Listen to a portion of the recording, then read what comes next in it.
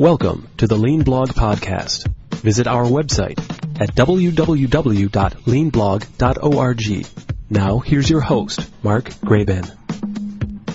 Hi, this is Mark Graban. Welcome to episode 117 of the podcast for April 5th, 2011. I'm very pleased to be joined today by Samuel Colbert. He's a professor at the UCLA Anderson School of Management. And we're going to be talking about his most recent book called Get Rid of the Performance Review: How Companies Can Stop Intimidating, Start Managing, and Focus on the Results That Really Matter. Professor Colbert's previous book, Beyond Bullshit, revealed how bullshit became the etiquette of choice in corporate communications and showed how to develop the conditions required for straight talk. Smart Money magazine named this book to its 2008 list of top 10 reads, and it was honored as a finalist for the National Best Book Awards. Dr. Colbert is the winner of a McKinsey Award for an article published in the Harvard Business Review, and he's a frequent contributor to management journals and has authored numerous chapters in leading management-related books, and has also authored really interesting op-ed pieces in both the Wall Street Journal and the New York Times in the past couple of years, both of which I've linked to on the page for this episode at leanblog.org/117. Well, Sam, it's a real pleasure to have you joining us here today on the podcast. I'm looking forward to talking with you, Mark. So before we talk about your book and some of the details there, I was wondering if you could introduce yourself to the listeners, your academic background, and other experience that you have. I have a bachelor's degree in systems engineering from Northwestern. I have a PhD in clinical psychology from UCLA. And I have a postdoc, 2 years working in organization development at the NTL Institute in Washington, D.C. And I've been teaching management for the last long time, and I consider the world of work my clinical laboratory.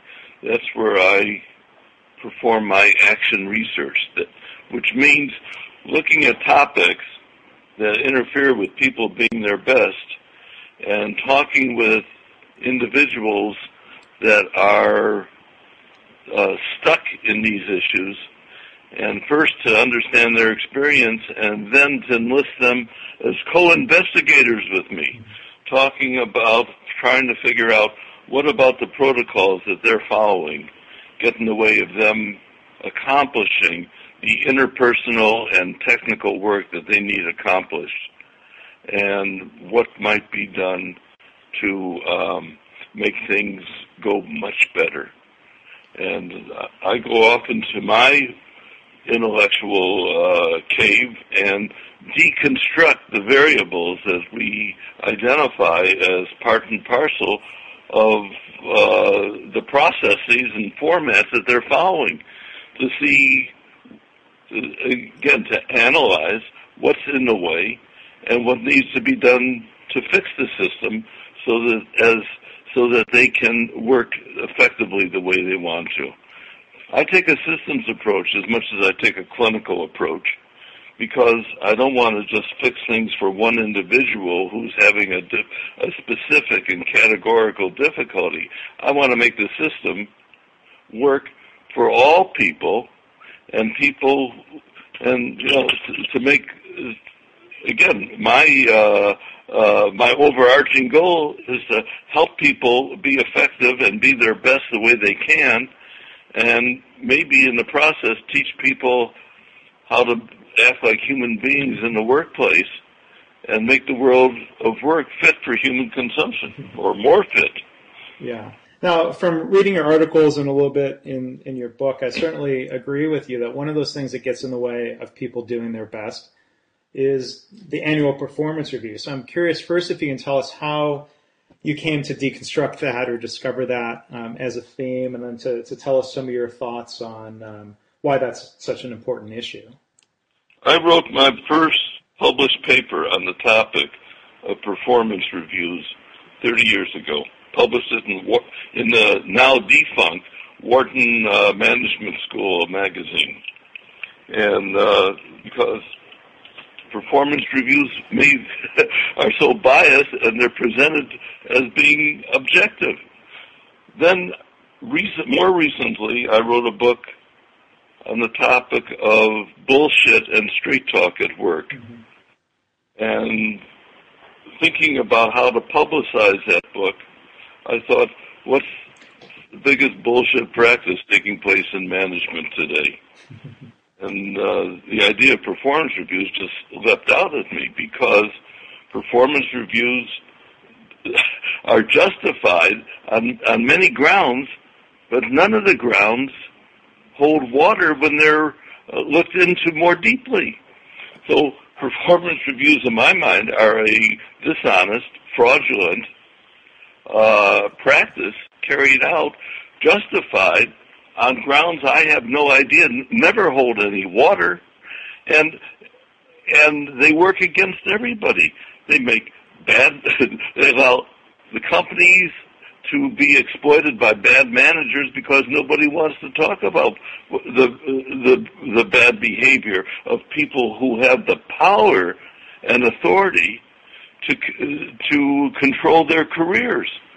And it makes it difficult for good managers to be good, because it makes it impossible for people to talk authentically and honestly about what's going wrong that they see, or even their own limitations and difficulties, and the additional resources they need in order to be competent.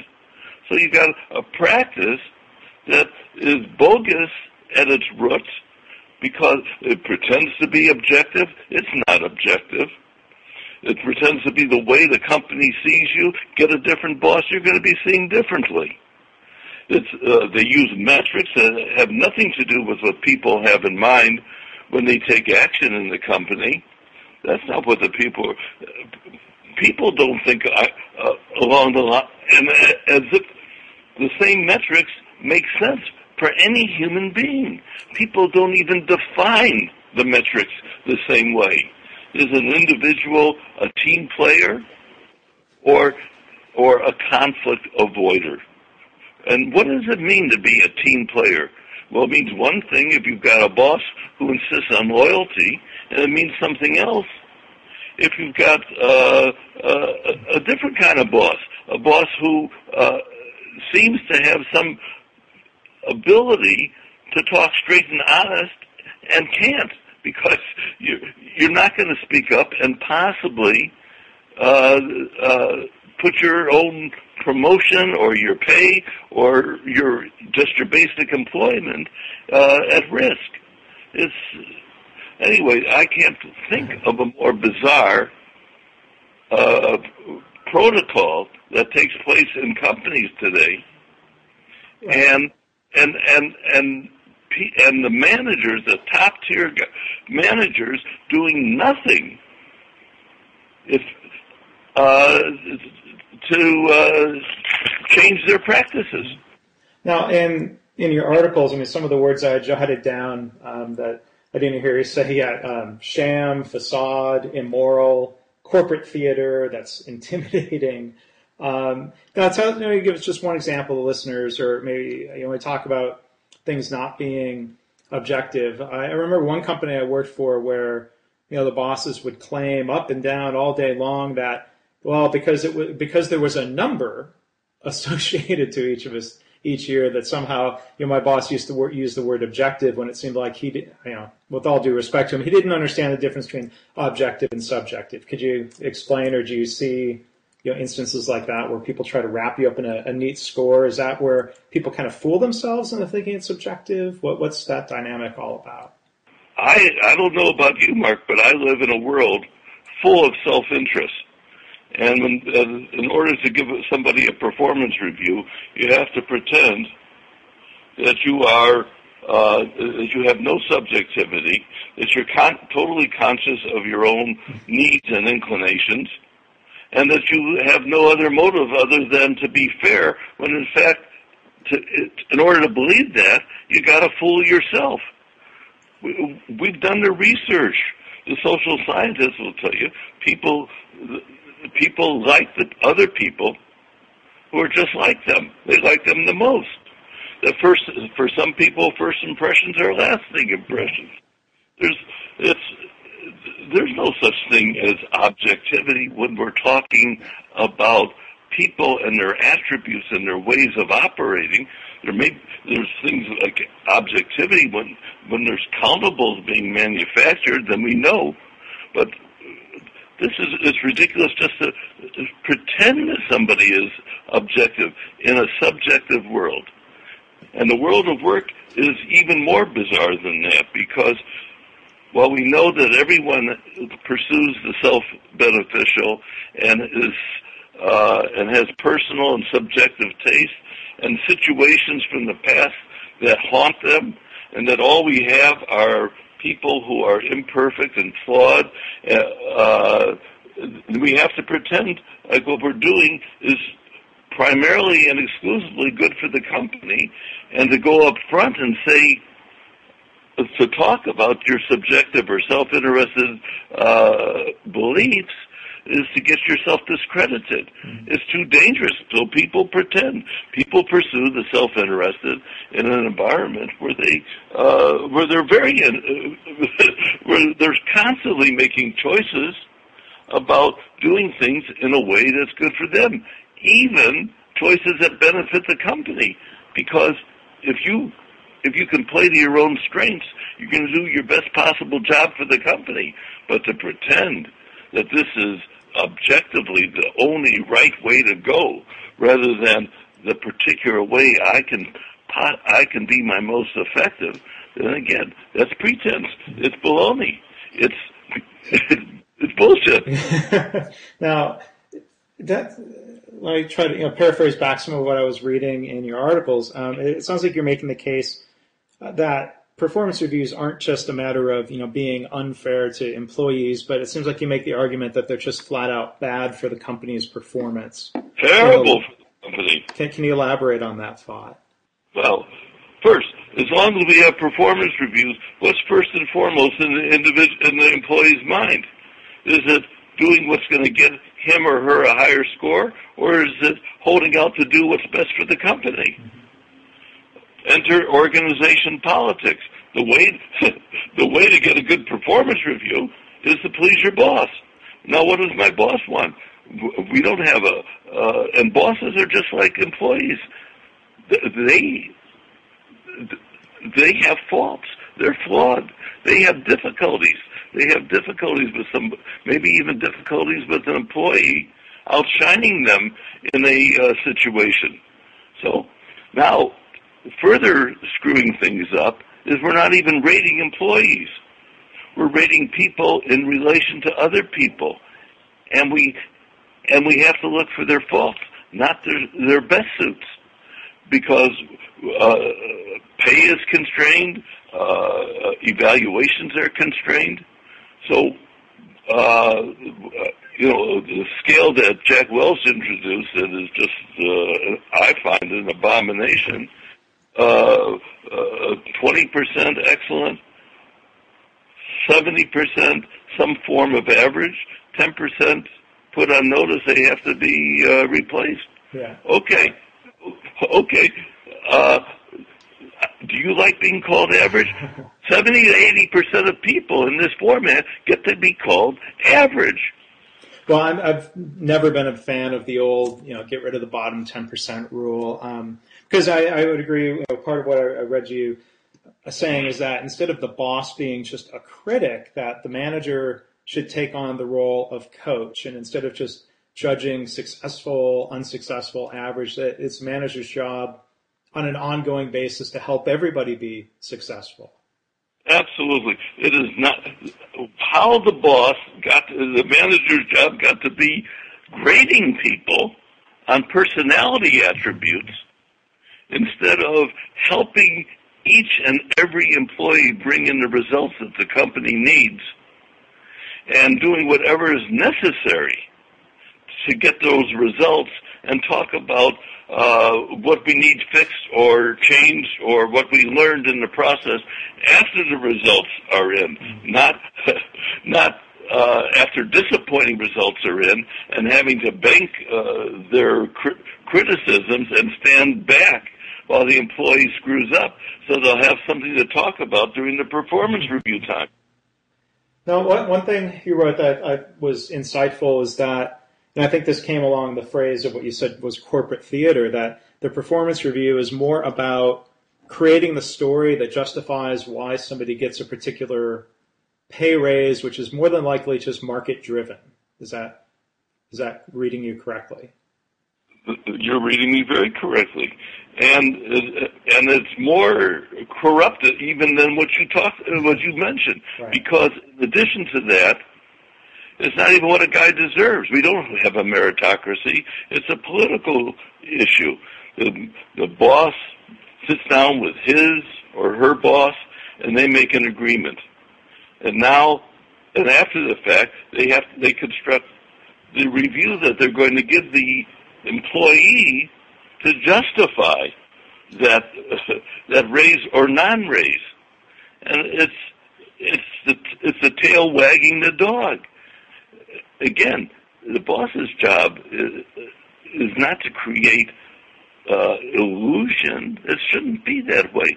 But in the end, all of this fraud, all of this dishonesty, all of the deceit and pretense undermines the most important management tool any boss, supervisor, anyone possibly has at his or her disposal, which is a trusting relationship. So, because of all the doublethink and put downs and indignities and calling attention to people's flaws without even understanding what the people's assets are, because of all this, it's very hard to get what your most important thing you need is a relationship with sufficient trust that the employee can talk candidly about his or her difficulties and what needs to be added in the way of resources for him or her to perform effectively. And without a trusting relationship, you can't talk online about what's going wrong and fix it before it's a conclusion. Now, you talk about, in your articles, the need for ongoing coaching throughout the year to help people be successful. Dr. Deming, who was writing about this 30 years ago, said somewhat pithily, substitute leadership. One thing I meant to ask early on, since you were writing about this a long time ago, did you meet or run across Dr. Deming, work with him, or is it just coincidence that you were both on this soapbox against performance reviews, the annual performance review? We took parallel paths for sure, and I got to see what he was up to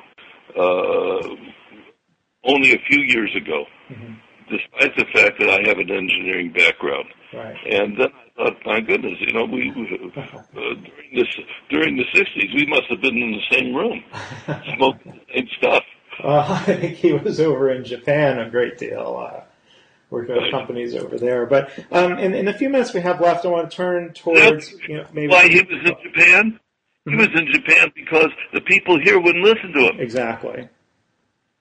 Maybe I should go to Japan. You may have a more receptive audience than he had in the Wall Street Journal comments section with your most recent article.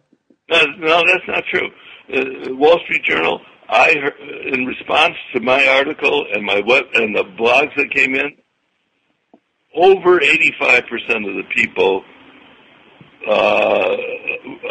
liked what I was saying. I found that people are just as likely to dislike giving reviews as they are to receiving them. And it's people look at HR. HR spends so much time going after managers who are late in giving their reviews. But and don't get me on HR because there's a few problems there too. When we start talking about performance reviews, they become the police.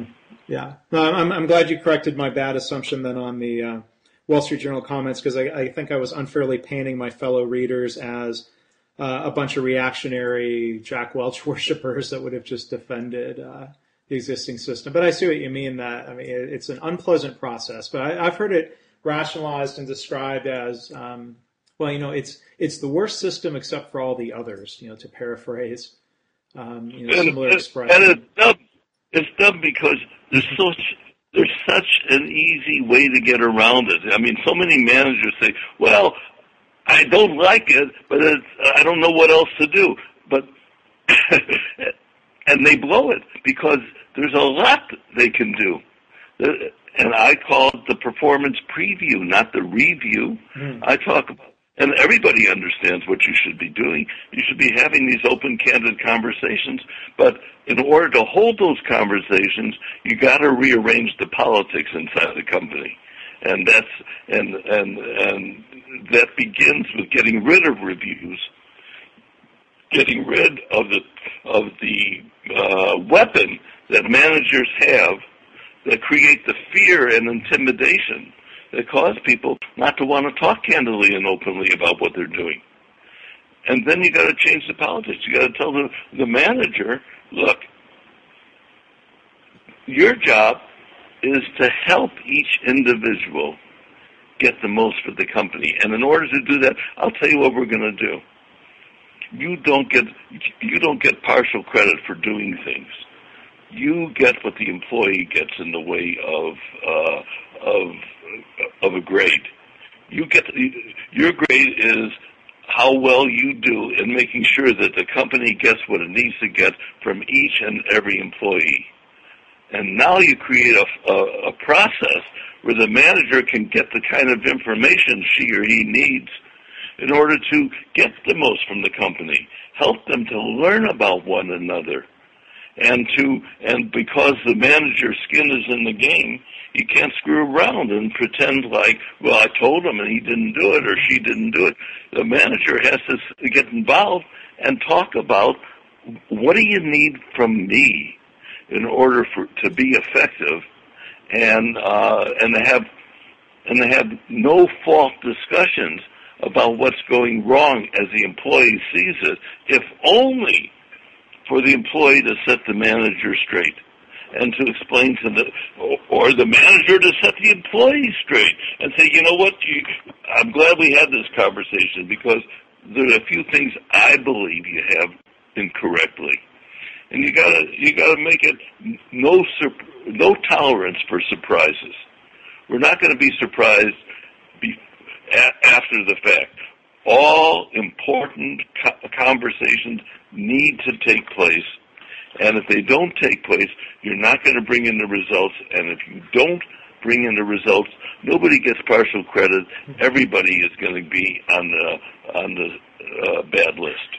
So is it fair to say that, for a manager to spend that time with their employees, that's going to be fairly time-consuming, so they need to be relieved of the pressure of trying to, if you will, suck up to their boss, which is time-consuming. No, in the long run, you're right.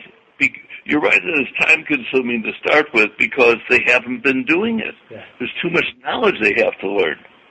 But in the long term, had they been doing it, in the long term, it's the most efficient and effective way of operating. Yeah. You're not going to have to chase problems. You're not going to have to meet that much because over time you're going to develop the kind of understanding of one another so that remember management by exception, that if the employee needs your help, she or he will ask for it. So when you're not seeing, you don't have to meddle. But you're right. Initially, to build a relationship where people can be authentic and open and honest and above board, where bad politics, and there's always politics, but where bad politics are minimized and people start to have the kind of straight talk relationships that I wrote about in the book prior to this one. People will help one another succeed, and the company, that's the only way the company can make out. Now, final question for you. Can you talk about examples, either anecdotal or research-based, of companies that have done away with annual performance reviews and, as you predicted, or seems intuitive, I think to myself and others listening, have seen demonstrated performance improvement? What examples? March 2nd, I published an op-ed in the New York Times, and in it we referred to, would you believe, the Madison, Wisconsin cop shop, police department, who's been without performance reviews prior to the initial research done on them in a book published in the year 2000, and been continuously without performance review process, and has the most colossal teamwork. Apple Computer, as I've been told, did away with performance reviews in the year 2000 when Dan Walker, 2000 was a fabulous year. Dan Walker came in and took over as head of HR there. And but he also wanted to hold people accountable and put in demands that every department